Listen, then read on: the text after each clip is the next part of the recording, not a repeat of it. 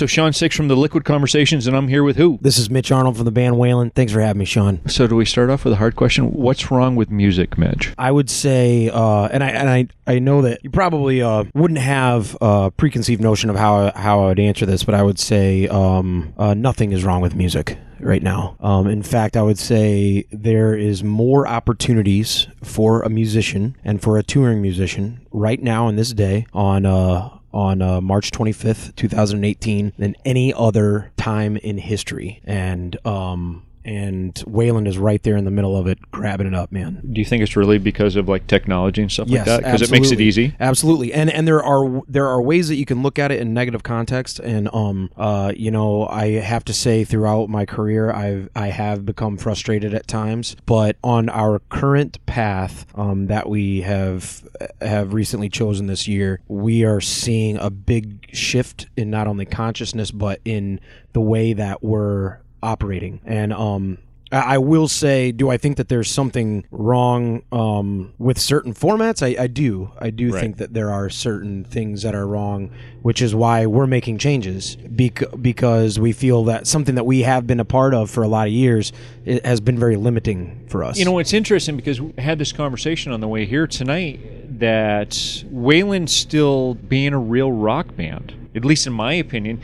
Bands now have a tendency to feel like they have to drop into some sort of formula, or they have to sound a certain way, or they need to, either make their guitar sound a certain way, or they have to have dirty vocals or something like that. That's not what I thought rock and roll was. You guys still kind of embody this idea that rock is still fun, rock is still kind of an excess thing, rock is still, you guys get up there and put on the most sweat-drenched version of whatever you thought it was growing up, and then you're still doing that. Yeah.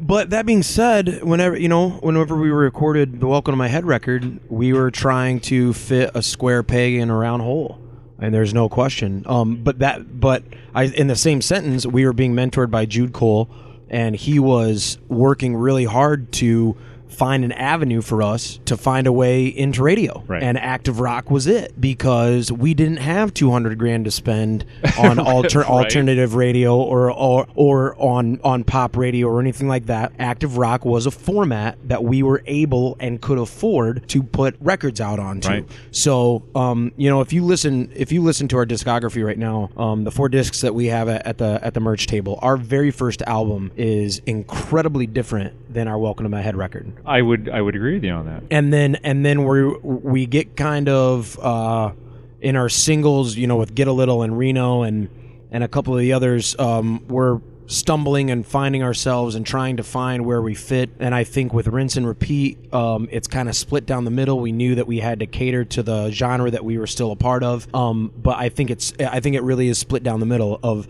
what we were trying to cater to and where we are going. You guys kind of got put in a spot where you had to make that choice. Yes. I think a lot of people now are kind of disenfranchised about what rock bands or rock music in general is supposed to be like. Corporate radio is gotten obviously way weird, and it has been for a long time, but it's like you made the comment about you have to have all this money to get your band somewhere. Do you feel that that's the common perception for bands now at this point? Common perception? I don't know. I think... Or is it expected? Well, I mean, if you're playing the radio game, there is a certain way to play it. Unfortunately, there is a political side to things, and it strangely mirrors our real world, which is odd. Let's face it, if you have $250,000, you can get a lot of work done, whether you're a politician or in the music business. That being said, there's bands like, I'll just bring something, for instance, Imagine Dragons, which is a band that I really love listening to. Right. Imagine Dragons is a band that is playing the game and they're doing great things. So if you say, does it not work? It does, So I think in whatever profession that you're in, there is going to be some sort of game that you have to play. Of course, I mean we all get that, yeah. As a band, as a unit, as 4 guys rolling down the road, we have found a beautiful system of playing the game by our own rules, and we've we've been fortunate to be able to do that because of the time and the energy and the pitfalls that we've had and the trips and the falling on your face, you know. When you and I talked the last time, we kind of talked about that too. You know, you literally have to take those shots to the face a couple times to actually get yourself in a decent spot where you can do this. Absolutely. And I'm thankful that we landed on our face a couple times all alone. You know, like we weren't on a big label. We weren't on this huge label that put a bunch of money into us and then it didn't go anywhere and we got dropped and there was that huge high and the low and all that kind of stuff. We've had highs and lows, but I'm thankful to say that they've all been on our own accord up until now. If you had to go back, say one album, is there something, you know, now that you look at it, is there something different that you would have done? Would you made a different choice? I can't say that I would have. I'll be really honest with you. When we were recording the Welcome to My Head record, I mean, I was just a pill. I was a pill.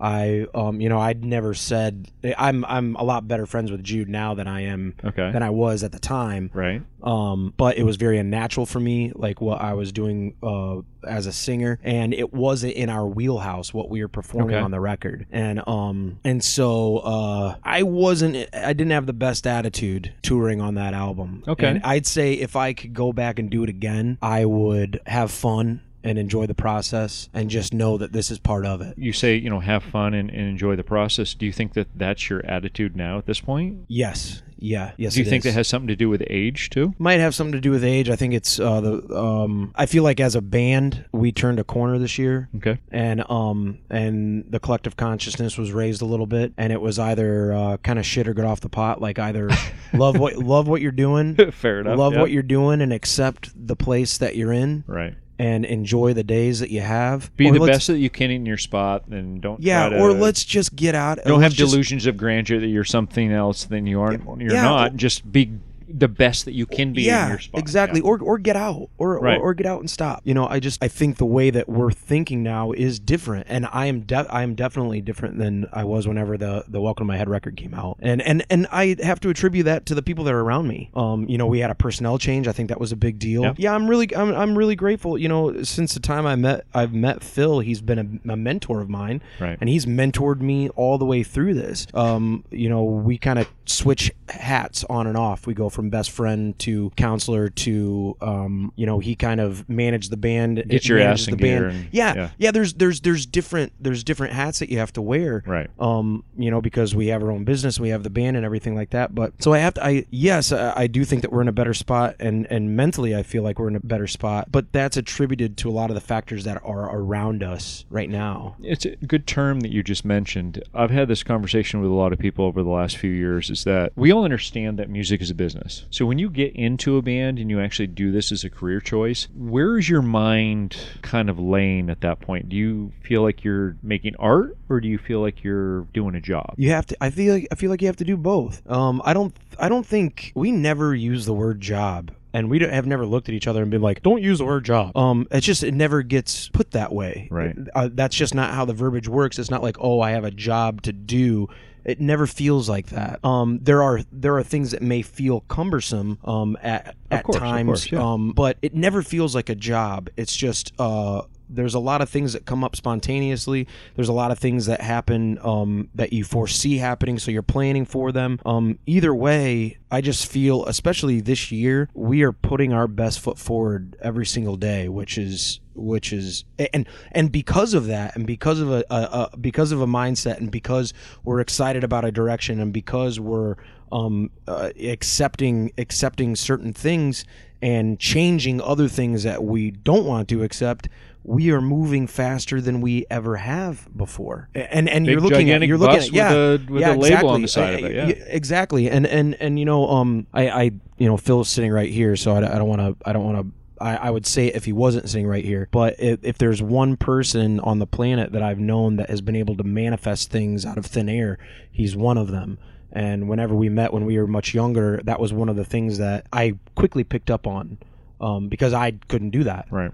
Or I didn't know how to do that. And there was something really special about him in that sense. And I remember, I think it was like week 2 that we knew each other. I'm like, what is it? I don't remember how I worded it, but like, what is it about you? Like, why are you so special? Like, what is the deal? What is the gravity they call it? Whatever it is. Yeah. You know, we all have our own pluses. We all have our own strengths. But I gotta say, our trajectory and where we're headed is a direct result of the way we're thinking and behaving. I would have to admit. So Michigan, great state. Do you think so? Yeah, absolutely. Yeah, man. I miss it. So the reason I try to loosely bring that up is that you grew up with a driven attitude because of your family. Yes. Dad, basically. Is there something that you think about every single day when you get up? Do you hear your relationship with him? Do you hear that mentality growing up, like that drive, that driven aspect about how you approach music, how you approach this? You don't want to say it's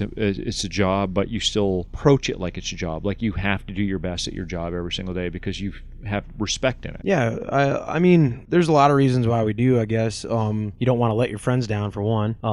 For two, I mean, we are just obsessed with the craft. Not only writing songs and recording them and obsessed with the craft of not only performing and writing and all that kind of stuff, but rolling down the road and doing a better job, doing it better every single day. So I mean, literally, we give each other notes every single day, not only on the show, on just about everything, on how we handle. You literally get off the stage and say, I should have done this better tonight. I should have done this better. We make a note. We'll do that better tomorrow. Usually it's an apology. It's, oh, sorry, man, I slowed that down, or I messed up that riff, or like, I'll get it tomorrow. We're in a really cool place. So is it more about making apologies than it is about making notes about the next show? Not even apologies, not even sorries. It's just like the things that are wrong with, if there's anything at all wrong with the shows right now, they're so minuscule. I mean, the audience doesn't know. You know, it's screaming out in your mind, but the people in the front row are like, yeah, not so much. They don't get it. You know what? I'd say 2 years ago, if I'd have a little mess up, I would think about it for the rest of the set, and it would really bother me to the point that I would be neurotic, and I would. You're starting to sound like me right now, because I do the same thing. Like, I'll think about it like 3 days later, be like, I messed it up, and then I start messing everything else up. Right now, and I hope it stays this way forever. Trip up on stage, we kind of laugh about it. Somebody messes up, we all kind of look around and wrong note, and there's no real shame in it. Are you the type of person that says proper planning equals peak performance? Or I mean, I've heard it. Do you plan way in advance about everything you're going to do when you get on stage? I don't. Phil does that for me. Okay. We've been business partners for a really long time, and songwriters together for a really long time, and going on 18 years this year. And so he's more OCD than you are about it. About certain aspects of the business, looking ahead, doing things, always reminding me about certain, I handle a lot of the promotions of our headlining shows. Right. So I'll be a lot more lax about a certain show. You're laissez-faire, and he'll be like, you got to get a hold of this person. Right. You got to do this. You got to do that. You got to do that. And he won't be able to relax until I have achieved XYZ. Gotcha. With that, and but even with that, and like all relationships are built on a balance. Of course, yeah. And so you just have to learn how to balance each other out, and that's and the four of us do that really well all the time. All right, so business questions. Yeah. What's next for Wayland for music? Oh man, this is really exciting. This is probably my favorite. We're putting together a lot of new music, and for whatever reason, it's just easy right now. We're writing a lot. We're like, hey, we're gonna put together this cover today. We just throw it together, and it's like, oh wow, we just played it. That's awesome. Okay. Like, oh, learn that part. Today, we've for the last year and some change, the three of us have been trying to convince Phil to play "Reason to Love," which is the first song off of our first record. And he's like, no, it's not. I don't want to do that. I don't want to do that song or whatever, blah, blah, blah. So Dean and Nigel kind of came up with this plan. They're like, we're just going to start playing it one day.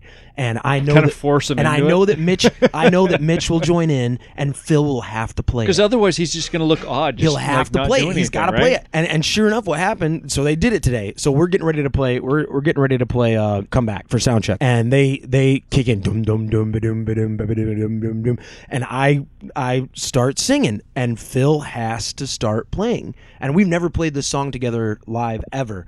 And he's looking around, his hair straightened out or something. Yeah, and we're live on Instagram, and we get done playing it, and I love that song so much, man. I love it with all my heart. I love it, and I know the other guys love it too. And sure enough, so the Otherwise guys they're getting ready to do VIP, and we get done with the song. And we have all these text messages from the Otherwise guys. And they're like, what song was that? What were you guys just playing? Ryan from Otherwise was like, whatever song you were just playing, you have to keep playing that. You have to keep playing that song. And the live stream just blew up. I bet we start playing the live shows. The point of it that I'm making is we're just moving really fast musically and putting stuff together like really easily and quickly and all that kind of stuff. That being said, where we're moving in the music sense of things, we are going to be stepping away from active rock. We are going to be we got a lot of respect for all the bands that we played with in that arena, and that's all good and well. We just want to be a part of something that makes us a little bit happier. And a good example, we put together a special set for the shows that we were playing with Blackberry Smoke. Okay. And we were playing this beautiful theater down in Florida. It was 3,500 cap, packed audience. Everyone's sitting down. The venue warned us. They're like, don't worry about it. They're going to be seated. They are going to be seated. It's a music listening crowd. That's how they do it. Yeah, these people are going to geek out over just whatever you're doing. Yes, they're going to be listening for what you're doing. Right. And they're like, and they'll see it with Blackberry Smoke too. They probably won't start standing until they start getting going halfway through the set. You know what I mean? But so we started trying out these new ideas and kind of a new approach to not only how we were playing but the different songs that we were playing. And we took out the Welcome to My Head and Ghost and all these songs that were active rock formatted. The more gratuitous stuff. Yeah. And they're not that we hate those songs or that they're bad songs. We're just moving in a different direction. Not a big deal. And the response that we got was overwhelming. The standing ovations after we get done playing, and it was like, okay, it was an affirmation for us. It was like, these are the people that we want to play for. That's an interesting point that you say that, though, because you're getting to the point now where you have that luxury to do that. Yeah, and that's tough for a lot of bands to even get close to that. They say, you know what? Every band when they start off, it's like an ejaculation of artistic movement. Okay, you write these amazing songs that you've been writing ever since you were like a teenager. You have this one chance, and somebody says, okay, you know what? We're going to record that for you. You get that album out, everybody lose their mind over that stuff, and then the next album you're like, well, now we have to play for the man. Yeah, I mean, that was tough for me at first. I don't know if you'd call me a purist. I'm not cool enough to be called a purist. I think you can call yourself a purist all you want. I have no problem with that whatsoever. All I'm saying, if anybody made a fuss about the early recordings and not doing what they wanted, it was me. And even when the songs are climbing the charts, I was just disgusted with the game, and you're happy for the exposure, but you feel guilty about it. Yeah, I feel guilty, man, because I'm not playing the music that I love. I'm not playing the stuff that I want to play, and saying, you know, I'm an artist and I have something to say. Damn it. You know, it's so much bigger than one person, and Phil was always patient to remind me that we're getting everything that we asked for, and literally we do get everything that we asked for. It's just you have to be incredibly specific on what you're asking for, and so this year we've just starting to get incredibly specific, and we've been very thankful for what the genre has done for us, but we're just moving in a different direction. No offense to any bands that use tracks or anything like that. I've been to a lot of shows, and I've loved, I love bands there's a lot of bands out there that we've had this conversation that I love. I'm like, oh man, I love this song, and I love this band. It's amazing you can all do that on stage, but I know that, dude, all four of you can't do that on stage. We have played the tracks before in years past, and we stopped because we felt like we were cheating and didn't like it. It felt stale. And it felt, but we're tired of being on giant bills. There are a few particular bands, and I won't say their name, that it makes my stomach roll over that. That's allowed, like that. They're phoning it home. I mean, what it is. They're just unable to perform what they do live. They can't make the sounds, and some of them can't even sing. They can't even sing. There's been bands that have been doing this for the last 30 years that have been doing all that stuff too. Yeah. And that's the thing. Like, everybody just they pay the price to go to the festival or go to the show and think, oh my God, is it going to sound exactly like it did on the download or CD, 20 years ago? There's no way in hell they're going to play that live. Yeah. Without somebody going. Yeah. I mean, it's just. There's a guy at the soundboard. I know bands. You. They press play whenever they start playing, and that goes throughout the entire set. They just press play at the beginning, and they follow it to the end. So you know what? Then I think your statement about you being a purist is pretty accurate. Maybe You shouldn't be embarrassed about that whatsoever. I have a massive amount of respect for the guys out there touring their asses off and performing to stadiums full of people that want to see their music. I got a lot of respect for that. We just want to see ourselves in a different direction. We want to be able to bring up a mandolin. We want to be able to do different things with our music. So if you had we'll put this as the last question. If you had your choice, would you rather play to a stadium of 10,000 or a stadium venue of 100? I want to get in front of 10,000 people, man. I want to play the music that we want to play in front of 10,000, and then the week after. So you still want to be, let me do whatever I want to do, but have it be 10,000 people. Well, that's the opportunity that's available to artists today. Literally, there's so many artists out there. There's unsigned artists playing stadiums in London because they've used the DJs doing this. The DJs, but I know artists as well. And Blackberry Smoke is a perfect example. I know I keep going back to them, but they were a band that never fit a format on radio. They were too country for rock, too rock for country, and they literally just built their own thing. People like, where do we put them? They built their own thing.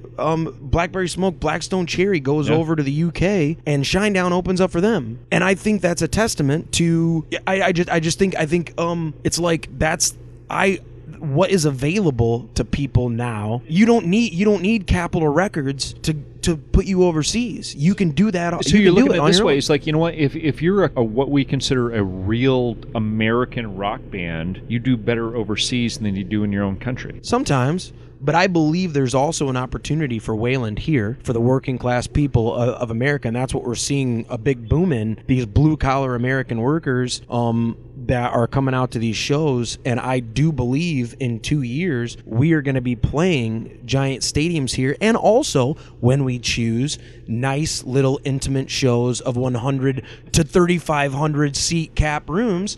That's the beauty of this whole thing. We don't have to wait for anybody anymore. We don't have to wait for the record deal. We don't have to wait, and that's a big relief for us, because probably 8 years ago when we were starting out and we had record labels come out to see us, I mean, I was shitting my pants at, I'd be like, oh my God, such and such is here. I have to perform. We said no to 4 record labels last year, 4 of them at the end of the year. And then when we had a showcase in New York, we had guys come out. Personally, I felt so relaxed. I got to meet them. Hey, great to see you. They're like, hey, can I get you a drink? I'm like, I'm in. We'll hang out afterwards. Right. I just didn't. Let me sing first and then we'll hang out. And it was just like, we're going to do what we do, the same that we did the night before. And if they like it and they have something to offer and they're going to do it way better than we already do it ourselves, wow, then we've got something to talk about. If not, it was really nice to meet you. I know this relationship is going to give us, this great handshake and this relationship is going to give us something in the future that we can work off with. But other than that, I don't care. Because this bus that you're sitting on right now wasn't bought with record label money. This was manifested by 4 dudes cutting it out of the ice themselves. There's no record label money at all anymore. No. That's the thing. But you know what I mean? Like, yeah. You know what I mean? Like, we're not a part of a big machine. You're not tied to somebody's coattails anymore. Exactly. And you know what? We're really open to be a part of something if something comes along that's the right fit, and everybody can. I mean, everybody knows this is a business, and of course, we need to make a living. You and I both know that. And the people that get involved with us, I want them to be rich. I want them to be rich as fuck. Like, oh my God, I can't believe the best decision I ever made was to get involved with Wayland, because now I've got a beach house in New Hampshire, and I just sent my kid to Yale because of Wayland. Thank you, Wayland. Mitch is going to reinvigorate Michigan. I'm telling you, man. I'm telling you. I'm like, there is so much opportunity for this band alone, all over the States and all over overseas, and you are going to see this is going to be the coolest thing, because this is the first interview that I've done and really talked about this. You are going to see a huge transition, a huge shift in the band, and you're going to notice everyone else notice. And that. So this is Mitch saying this is going to be Wayland's go big or go home moment. Well, I mean, like, now it's really cool. We're looking at each other and we're like, we don't have to go home.